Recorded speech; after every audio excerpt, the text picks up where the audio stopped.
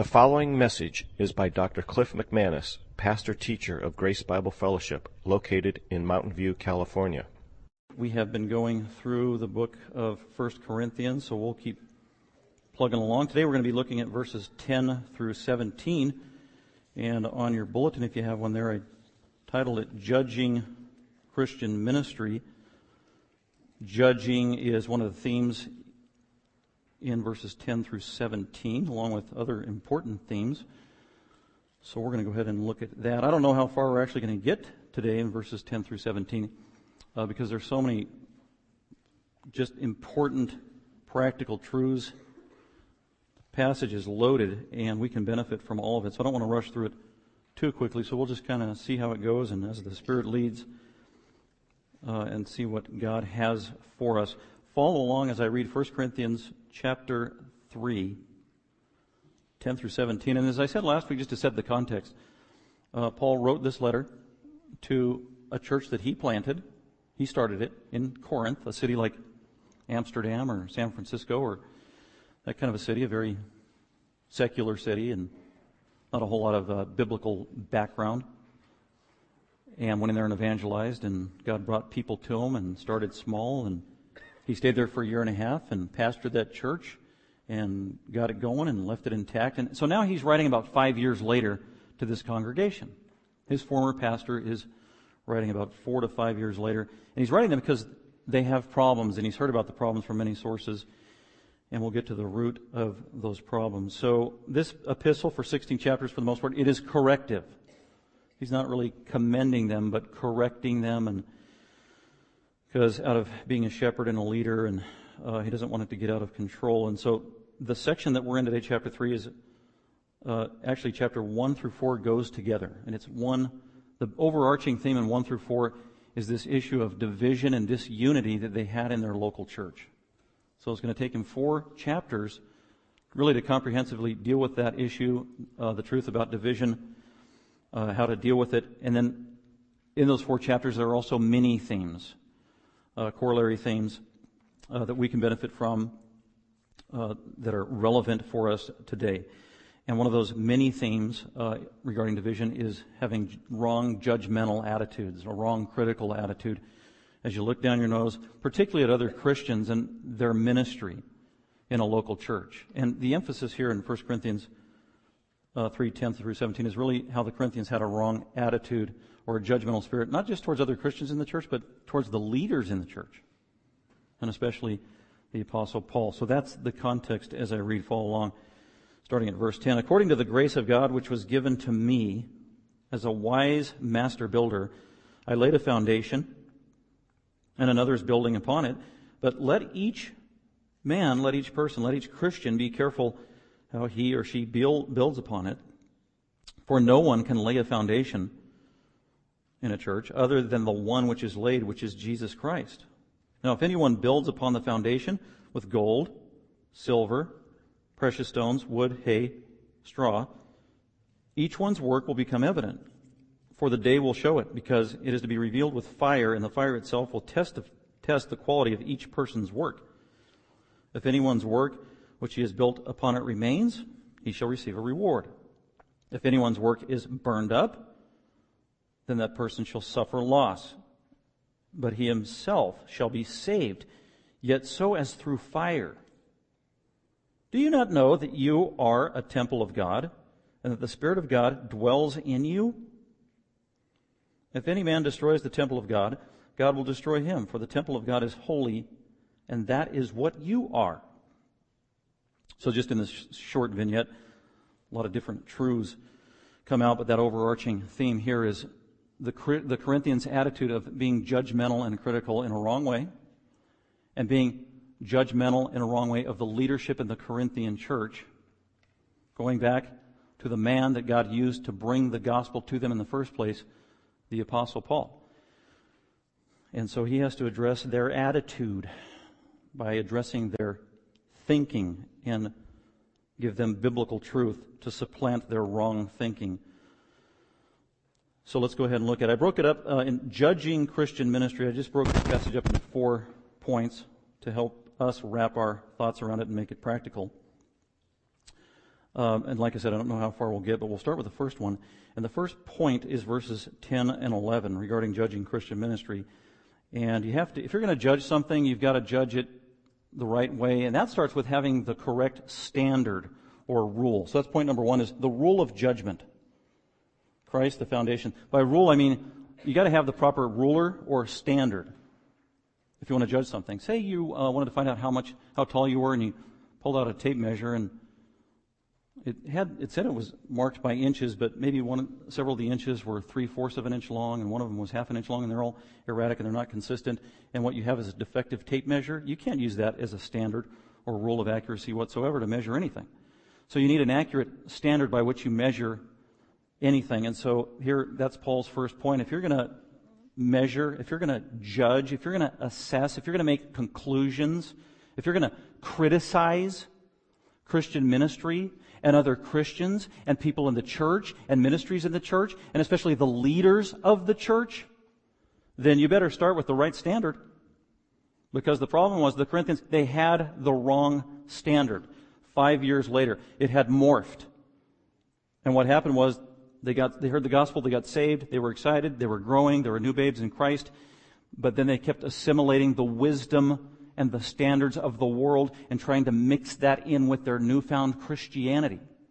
And you can't mix biblical truth with anything the world has to offer. You can't mix your Christianity with a little bit of the wisdom of the world. Because what that does is it poisons it.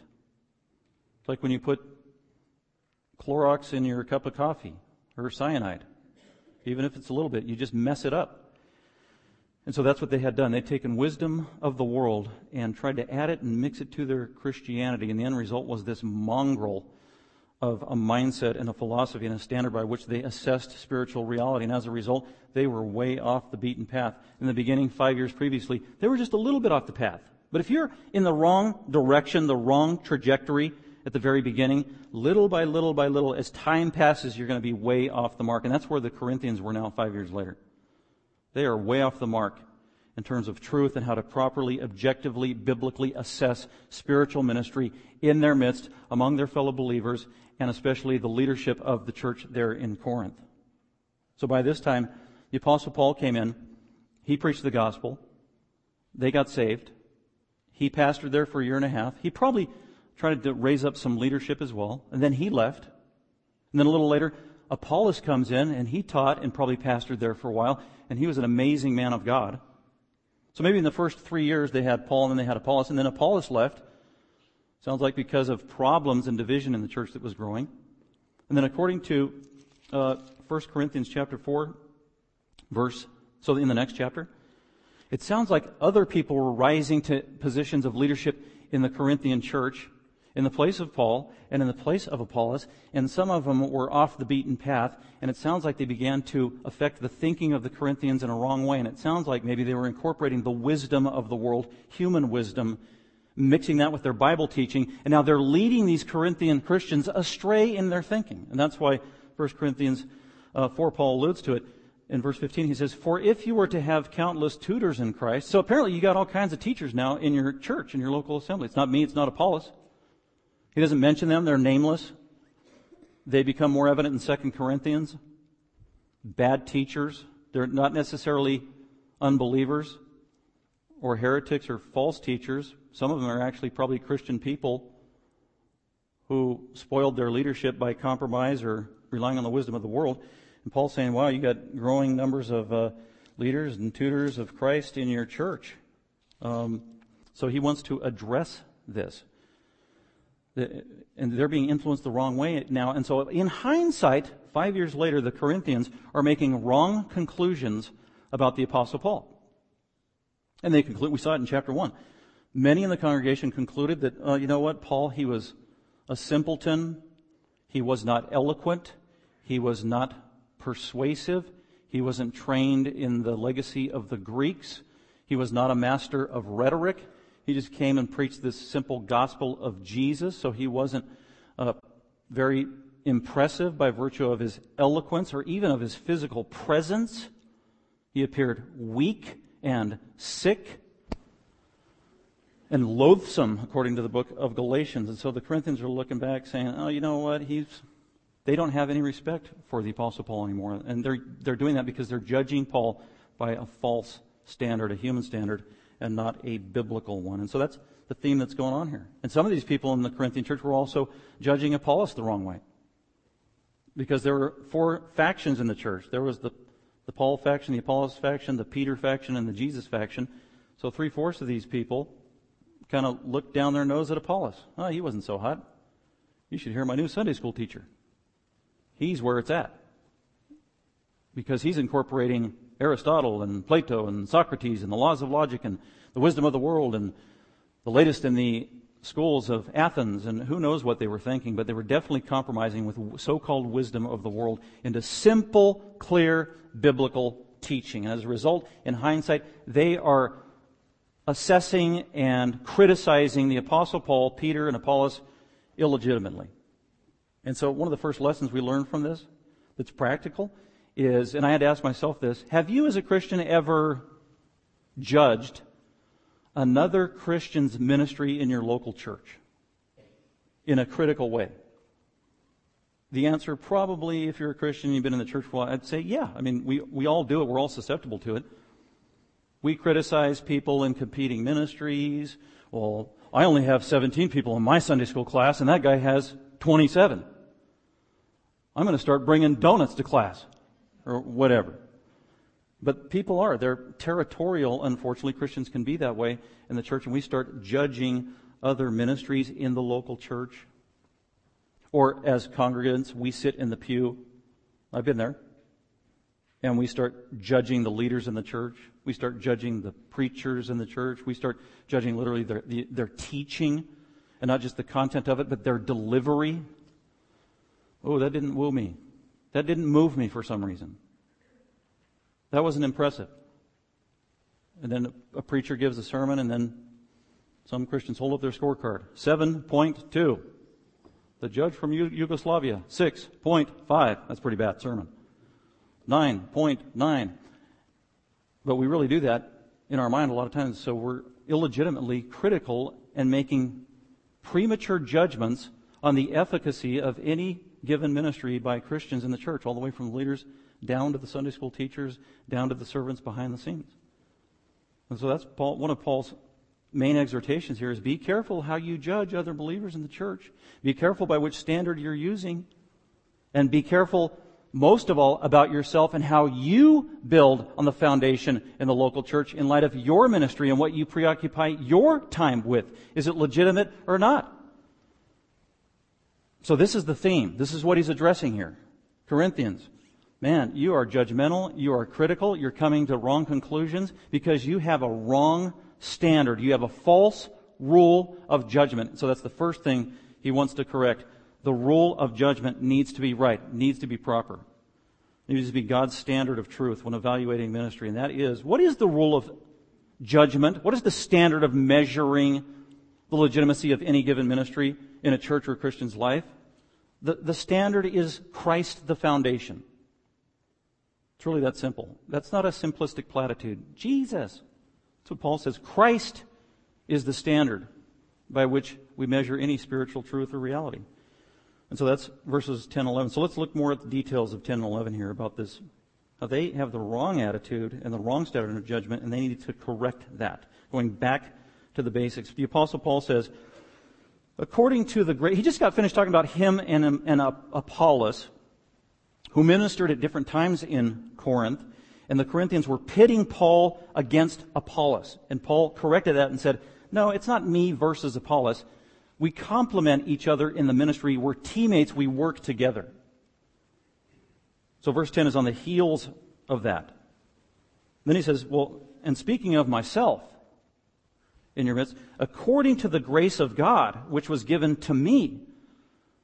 So he's saying, you Corinthians, there's at least almost 3/4 of you are criticizing me now, saying my ministry wasn't legitimate.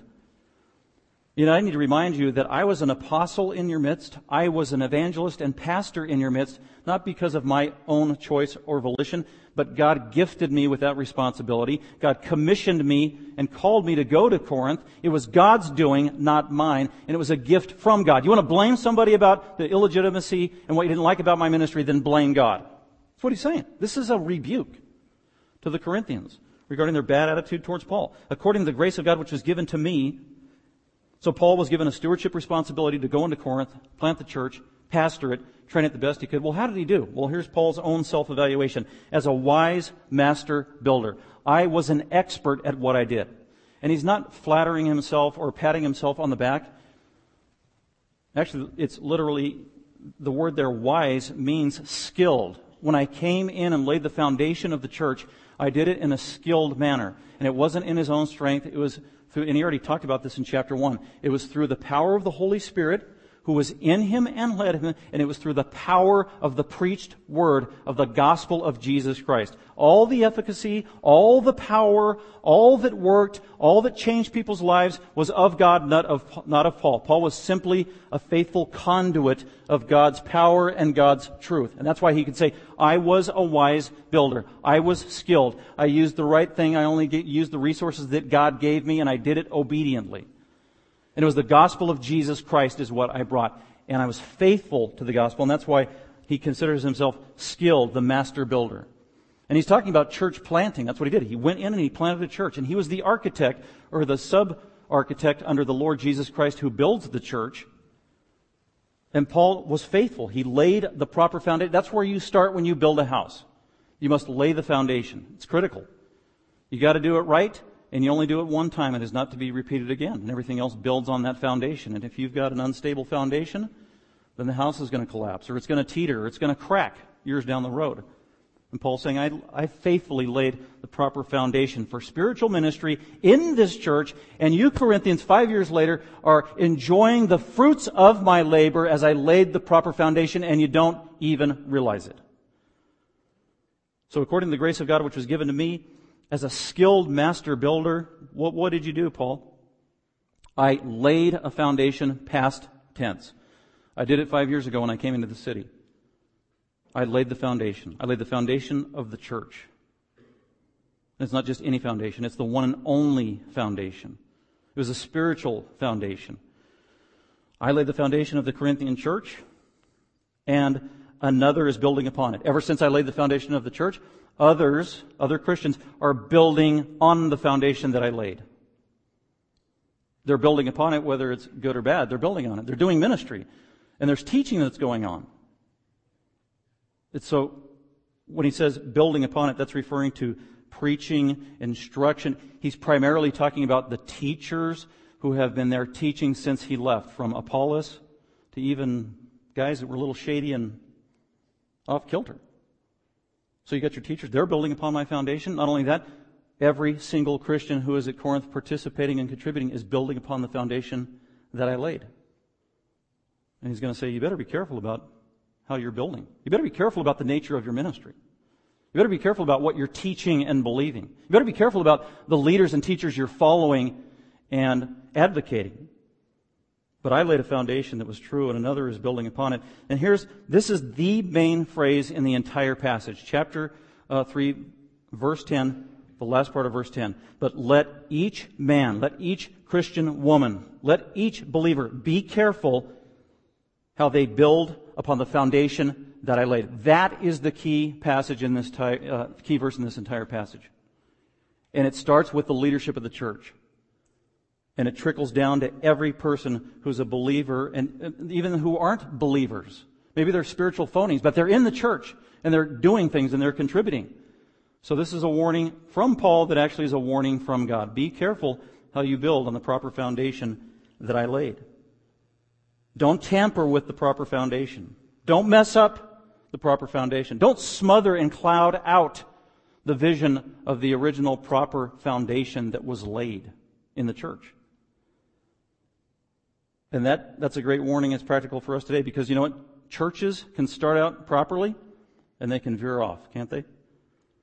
It's the same with so-called Christian schools and seminaries throughout American history. I mean, just look at it. And over in Europe, where an institution started as a legitimate, bona fide, Bible-believing, simple Christian institution, whether it was a Christian college or a Christian seminary, and 50 years goes by and 100 years goes by, 200 years goes by, it is so far removed from the foundation, it's unrecognizable. It's a totally secular university now. And there's not even any believers there. They don't even ascribe to the Christian worldview anymore. It's like, what happened? Well, we veered from the foundation. People came along and built upon it. Life after life, generation after generation, decade after decade, now century after century. And they are off the beaten path. And Paul's saying this can happen. This happens to local churches too. Church can start out great with the proper foundation, and maybe a generation or two goes by and there wasn't faithfulness to the foundation that was laid, and now all of a sudden it's a shell of what it should be, because people didn't build properly on the foundation that was laid. And that's why he says in verse 11, for no so-called Christian can lay a foundation other than the one which is laid, which is Jesus Christ. What is the foundation that Paul laid? The answer is at the end of verse 11. It is Jesus Christ. That is a summary statement. Jesus Christ is the epicenter and the circumference of all that drove Paul in ministry. Jesus Christ is the answer. That is the foundation. He is the standard. He is perfection. He is eternal. He is Almighty God. Jesus is the standard of assessing and diagnosing and judging all spiritual ministry. Jesus Christ is the standard. He is the foundation. And everything that happens after that needs to be Christ-centered and in keeping and complement the foundation of Jesus Christ. Jesus is everything. So and Paul's emphatic in verse 11, by the way. He says, I laid a foundation. It was the proper foundation.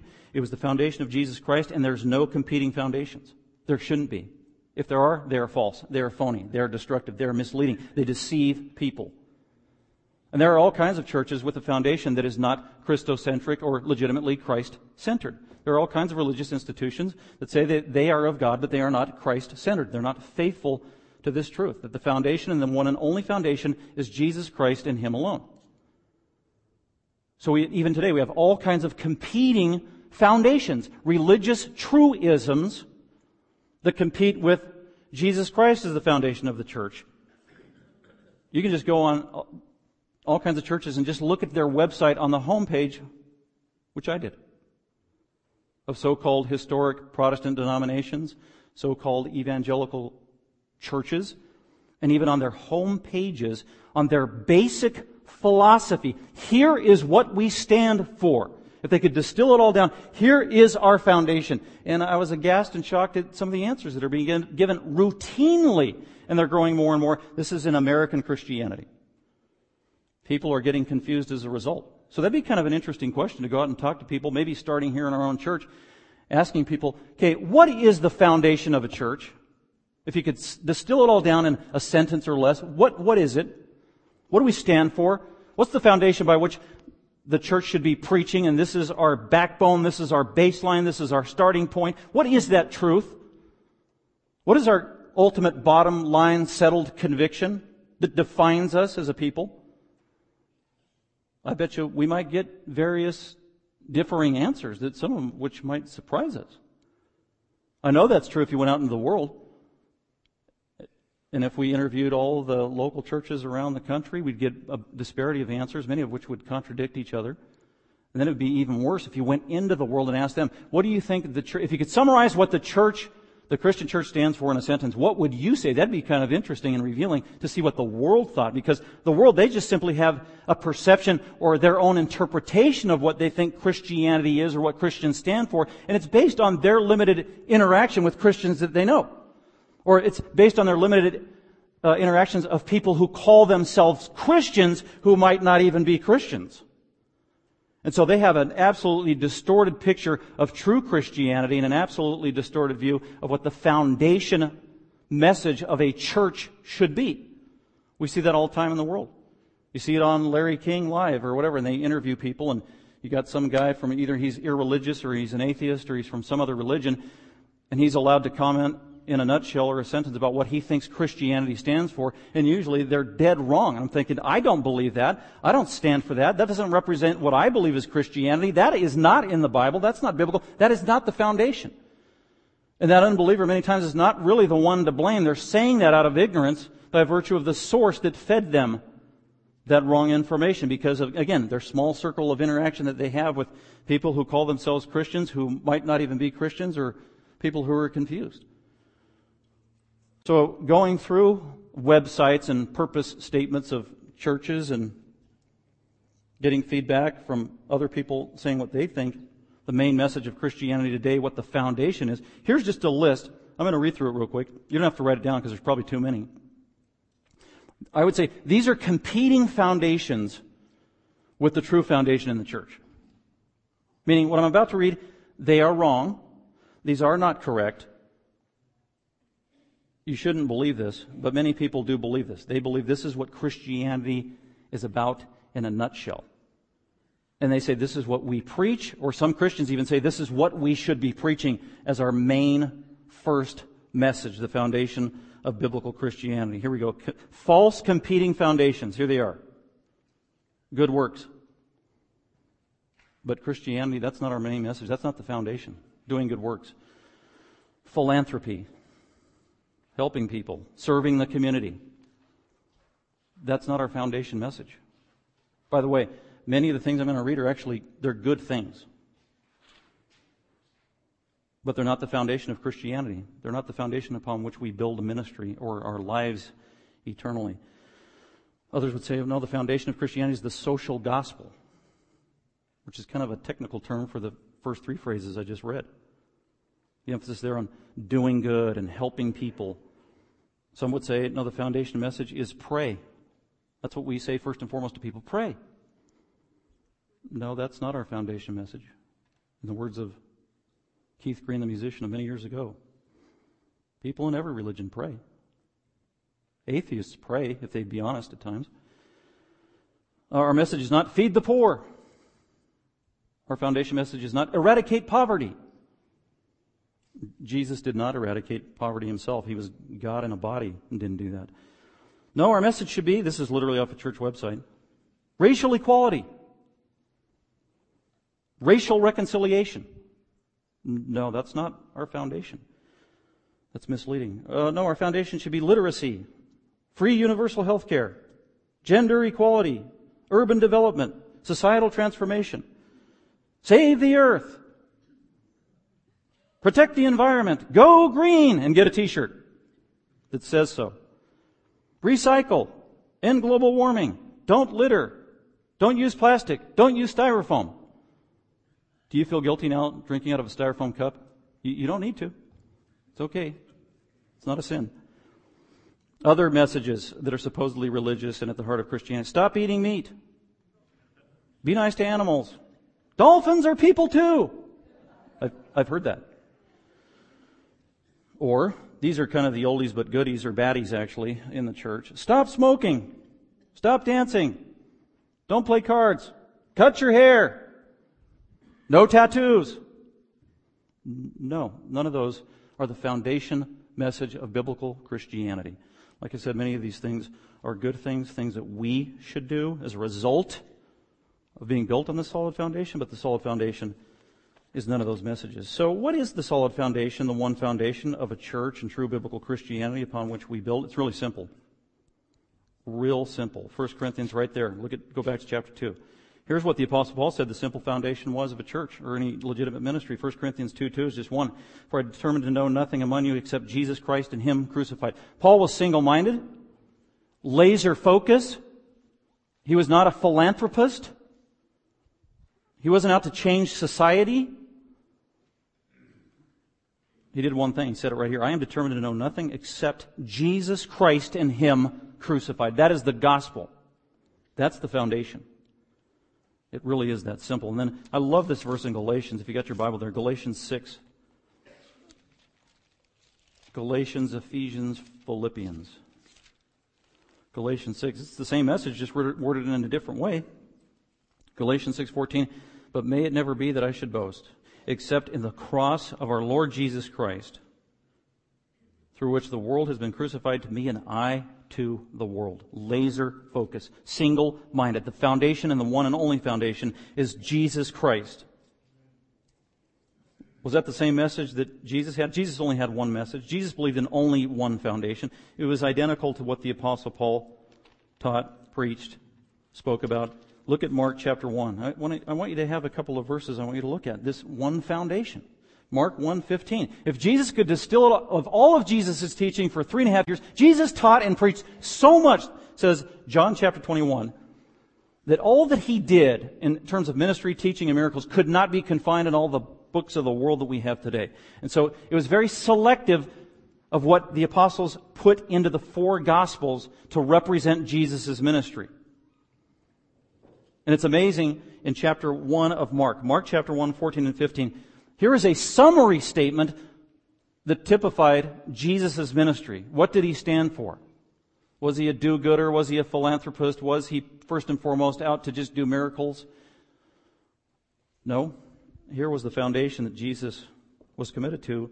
Mark chapter 1:14 says, "And after John the Baptist had been taken into custody, Jesus came into Galilee." So here's how Jesus began his ministry, and he was consistent with this until he died. Jesus came into Galilee. What was he doing? Preaching the gospel. That was the foundation.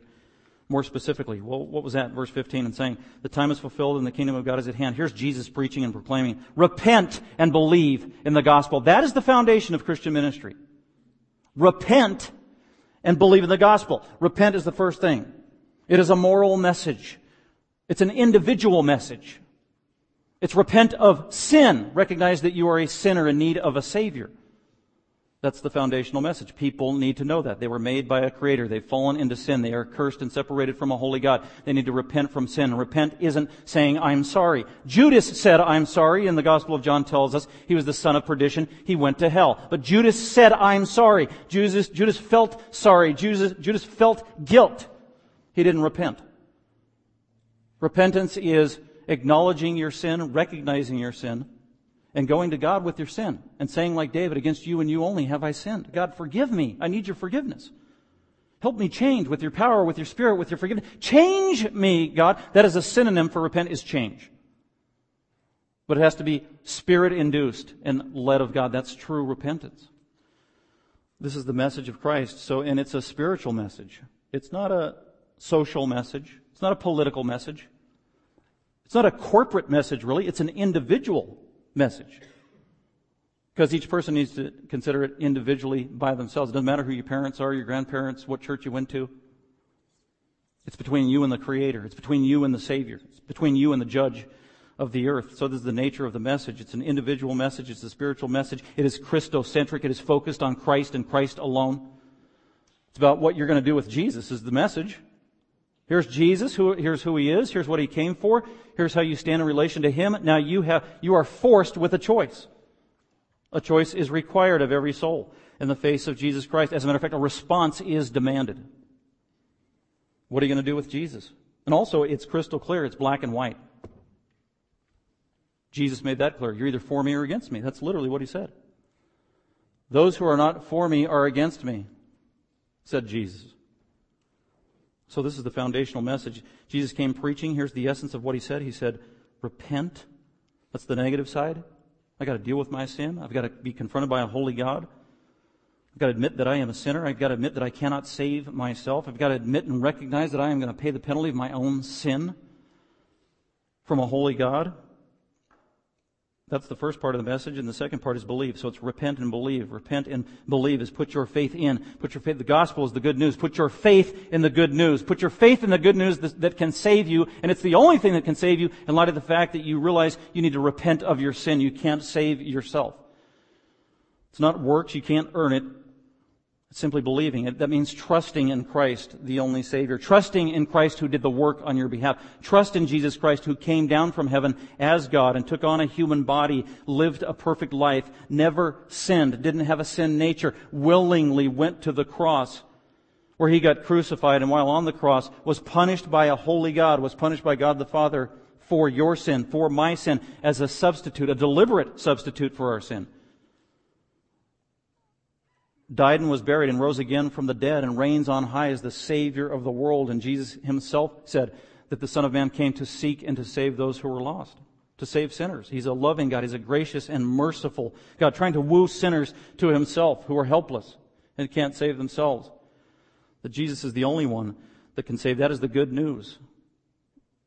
That is the good news, and that's why it's called the gospel. So the simplicity of Jesus' statement, repent and believe in the gospel. It hasn't changed 2,000 years later. We don't need to innovate and invent anything new whatsoever or adapt with the culture. No, we stay faithful to the words of Christ, and the mission of the Apostle Paul said there's only one foundation. And going back to 1 Corinthians 3, he said that foundation is Jesus Christ. It is irrevocable. It's not going to change. It transcends time, cultures, people, the very truth of Almighty God. We could go into John chapter 3, where Jesus spoke the same thing. God so loved the world that He gave His only begotten Son, that whoever believes in Him should not perish in hell, but have everlasting life. That is the foundational truth. It's the gospel truth. It's the saving truth. It's a life-changing truth. John 5:24, John 3:36, same thing. He who believes in the Son has eternal life. He who does not believe, the wrath of God abides on him. Great warning. Or even Matthew 11:28 and 30, where Jesus said, "Come to me, all who are weary and heavy laden." Those of you who are heavy-hearted in this life, you are discouraged in this life, you don't feel like living anymore in this life, and nobody can help you, and nobody can rescue you. Those are the people Jesus said, if you're weary and heavy laden, heavy of heart, come to me. Open invitation of the loving Savior. Come to me and I will give you rest. That's not physical rest. That is spiritual rest. That is eternal rest and comfort. That is deep-seated joy. True eternal identity in the love of Jesus Christ. Come to me, all who are weary and heavy laden. I will give you rest. And His yoke is not burdensome. That is the message of Jesus Christ. That is the one true foundation. I just wanted to make it crystal clear of what that was. There are no competitors. Let's go back to 1 Corinthians chapter 3.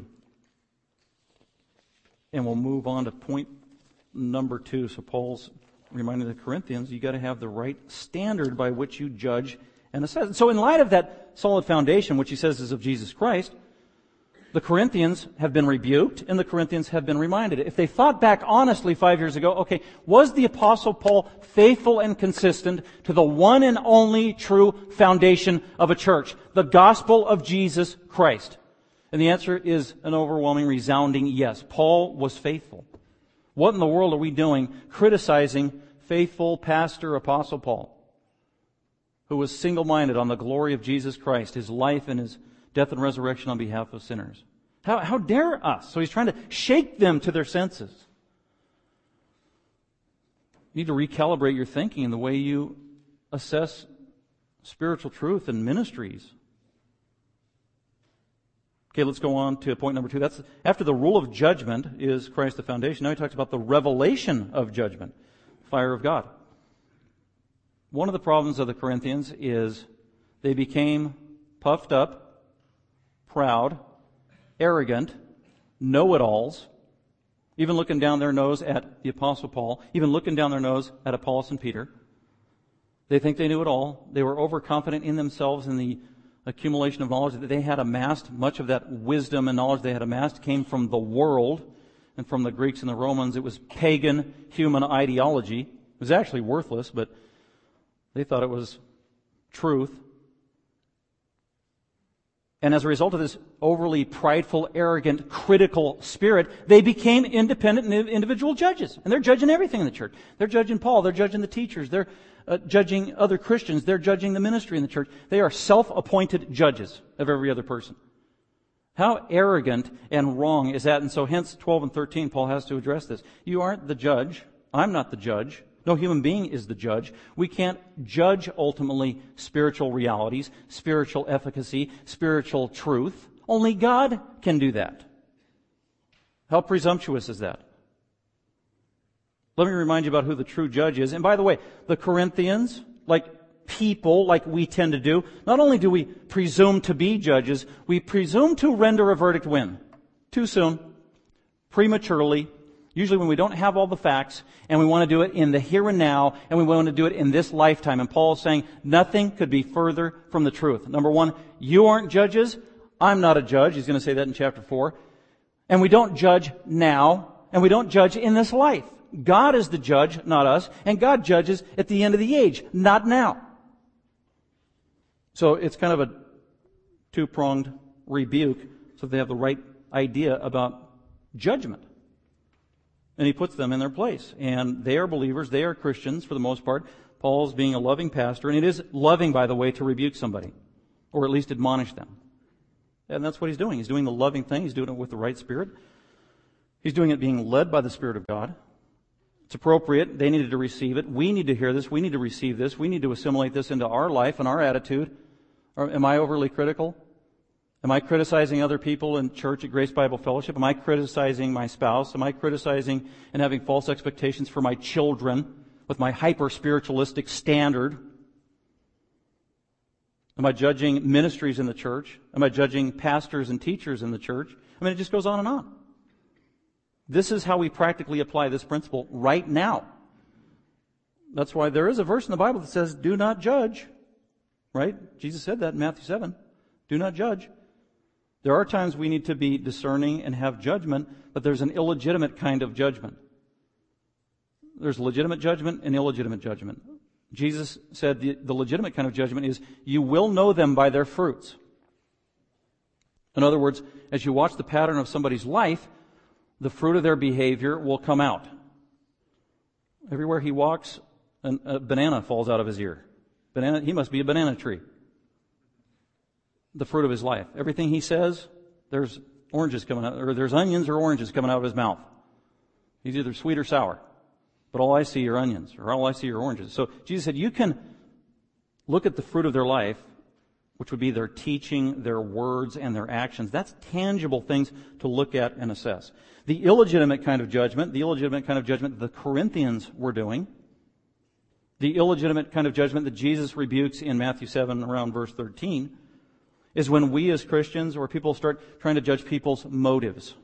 There it is. Can you see a person's motives? No. When we start trying to judge a person's intent, that is dangerous.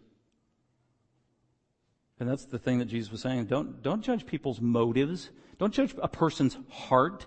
Don't judge their thought. You don't know their thoughts. Don't judge their intents. Don't judge their ministry in what you think is no efficacy coming from their ministry. That's not ministry, whatever it is.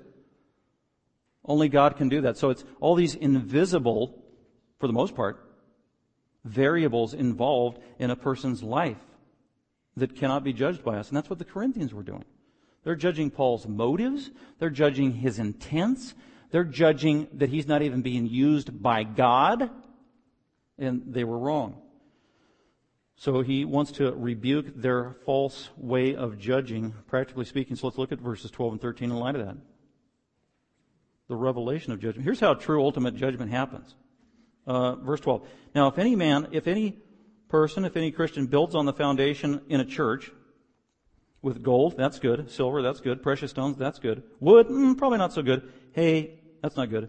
Straw or stubble, that's bad. So what he's saying is Christians can actually do ministry in the church or occupy themselves with things that are either profitable or a waste of time. Gold, that's the best thing we invest our time with in terms of ministry, teaching, how we live our life, and how we help build the church. And then there are other Christians, or even us, we can have a mixture of both, some gold and some stubble. But there are some Christians who waste time and invest their time and energies in things that are not profitable. They're not beneficial to the church. They're not even consistent with Scripture sometimes. They're not complementary to the foundation of Jesus Christ. Maybe it's a worldly endeavor they're trying to incorporate into the church. That's a waste of time. That is stubble. That's not going to last. There's no eternal, lasting significance to it whatsoever in the plan of God. And you've spent 30 years of your life really investing in that, and that at the end of the age, when God judges you and you stand before Him, you have nothing to show for it. It was unprofitable. It was a total waste of time. You, Christian, were a bad steward. That's what Paul's saying here. We've got to be careful about how we build on the church. Now, if any Christian builds upon the foundation in the local church, gold, silver, precious stones, wood, hay, straw. Again, it starts with the teachers. Every teacher in a church, every leader in a church, every minister in a church will contribute either gold, silver, precious stones, wood, hay, or stubble to the church based on how they minister and what they're teaching. This isn't talking about heretics at this point. This is talking about true Christians and how they do ministry. He talks about heretics, false teachers, phonies in verse 16 and 17, but not here. As a matter of fact, in the passage, he talks about three kinds of ministers in the church.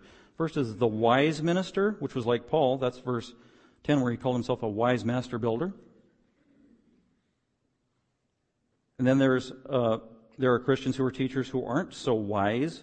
Sometimes they don't build carefully, and they're actually building with wood, hay, and stubble, stuff that doesn't last, and actually smothers the foundation of the gospel of Christ. And then the last kind of teachers in 16 and 17, those are the phonies and the false teachers in the church. They don't do anything good. Actually, they just undermine and destroy the church.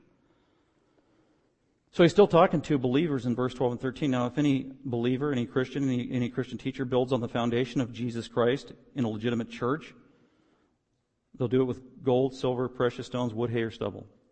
But right now, it all kind of looks the same. Oh, doesn't that look pretty? This little seminar that I did, or this Sunday school class that I taught, or this little event that I did, or whatever, and we look at the outer surface of it, and maybe there's a facade that looks pretty, or, oh, that was impressive, and look at all the people that showed up, and wow, you had that many people that came, and oh, wonderful, you got that kind of response. Oh, super. And from the human point of view, we actually don't know the value of it. Only God does, because He is the judge. And that's verse 13. When will this revelation of true judgment come? Well, it comes with God, and it comes at the end of the age. Verse 13 says this: each man, each Christian's work of service, each Christian teacher's work of service will become, this is a future event, this is at the end of the age. This is at the time of judgment. It will become evident. It will become unveiled. It will become clearly seen. There won't be any confusion or deception anymore. The truth will be revealed at the end of the age for all ministry. Well, tell us more about it, Paul. What's it going to be like? Well, for the day will show it when Jesus Christ comes and returns in glory. And He judges every soul. And He judges every Christian in the church. And He judges them as individuals and all the works that we did and did not do. And the ministries that we did and did not do. And our teaching. And it will all be revealed and unveiled and exposed and tested. Well, how's He going to do that? It says, the day will show it. The day will make it clear, because it is to be revealed with fire. In other words, Jesus, the judge, who comes out of Revelation 19 with a sword coming out of His mouth and His eyes are like a flame of fire. He's going to take a supernatural blowtorch and to every single one of us. And whatever is hay, stubble, wood will just burn away. It'll be gone. Whatever was legitimate in terms of ministry, the gold, the silver, the marble, it will remain. And it will be a blessed thing, and it will be commended and praised by God Himself, and it will actually even be rewarded. Starting with the leaders and teachers in the church all the way down to the most lowly saint in the pew. That will happen when Jesus Christ returns, because it will be revealed with fire. This isn't the fire of hell, by the way. This is fire, judgment, purifying fire that Jesus will use as He judges Christians at the end of the age based on their service in this life. Every one of us is going to be subjected to this. Who's a Christian? Then he goes on at the end of verse 13, and the fire itself, this purifying fire from Jesus, as He uses it on Christians, and the fire itself will test the quality of each Christian's work. So every single one of us is going to have our life and our teaching and our ministry judged appropriately at the end of the age, and judged appropriately by Jesus Christ and Him alone. Jesus said in John chapter 5 that the Father has entrusted all judgment to the Son. Who will judge you? Who will judge me at the end of the age? It will be the Lord Jesus Christ, with the authority of the Father, through the power of the Spirit, with a purifying fire. And in light of that, so I don't know how that makes you feel as a Christian. If it makes you uncomfortable, if you're encouraged by that, if it makes you kind of queasy, if it makes you a little fearful, if it makes you a little nervous, if it makes you happy, I'd say all of those things should be true. Because it's finally justice will be served. Finally, the one who really knows, and the only fair judge, really. Have you ever been judged wrongly, inappropriately? The answer of all of us is yes. Have you ever been judged wrongly? Yes. Have you ever judged somebody wrongly? Yes. We're all shaking our heads. So there is that comfort in knowing that the perfect, eternal, all-knowing, gracious, awesome judge, Jesus Christ, in the end, we will be judged by Him and only Him. So it doesn't matter what your siblings said about you all those years, or maybe your spouse or your mother-in-law. In the end, well, Jesus will have the final say. And it could be a blessed thing, and it could also be kind of a frightening thing. Because maybe a lot of what we invested our time in will be burned away, and it's like, wow, there's nothing to show for it. There's no reward for that. There's no praise for that. You don't go to hell for it. You're not punished for your sin. This is nothing about being punished for sin. Jesus already died and got punished for all of your sin as a Christian on the cross, right? All of it, as far as the east is from the west. So don't need to be hung up with guilt about that, unforgiven sin. That's not what this is about. So with that, go to 2 Corinthians chapter 5. I will close with this, and we'll pick up the next two. Lord willing, if I get back from Siberia, where it's 21 below zero, in a couple of weeks. But here, Paul, talking to the same church, picking up on this theme again a little later in another letter he writes, 2 Corinthians 5, reminding them of this idea. You're going to be judged. You're going to be judged by Jesus. We all are. It's going to be at the end of the age. It's going to be with fire. It's not going to be regarding sin. It's going to be regarding our ministry, our life, our works, our teaching, relevant to the church and also the foundation of Jesus Christ. And here's what it's going to look like. For we, Christians, every single one of us must.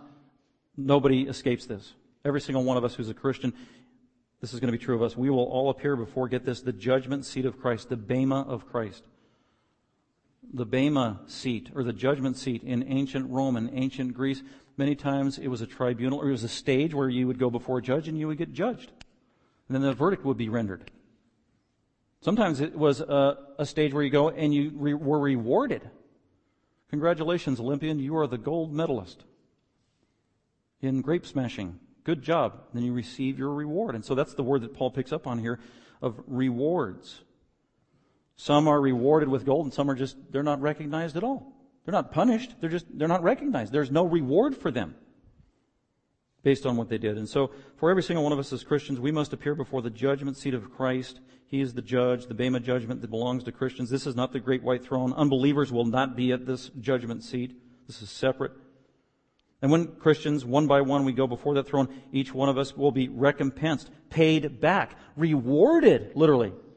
Same word meaning earning something in reward for the work that we did, earning pay for labor. We're not earning our salvation, but we're being rewarded for faithfulness in service, so that each Christian may be recompensed or paid back for his or her deeds that they did in the body as a Christian, according to what they had done.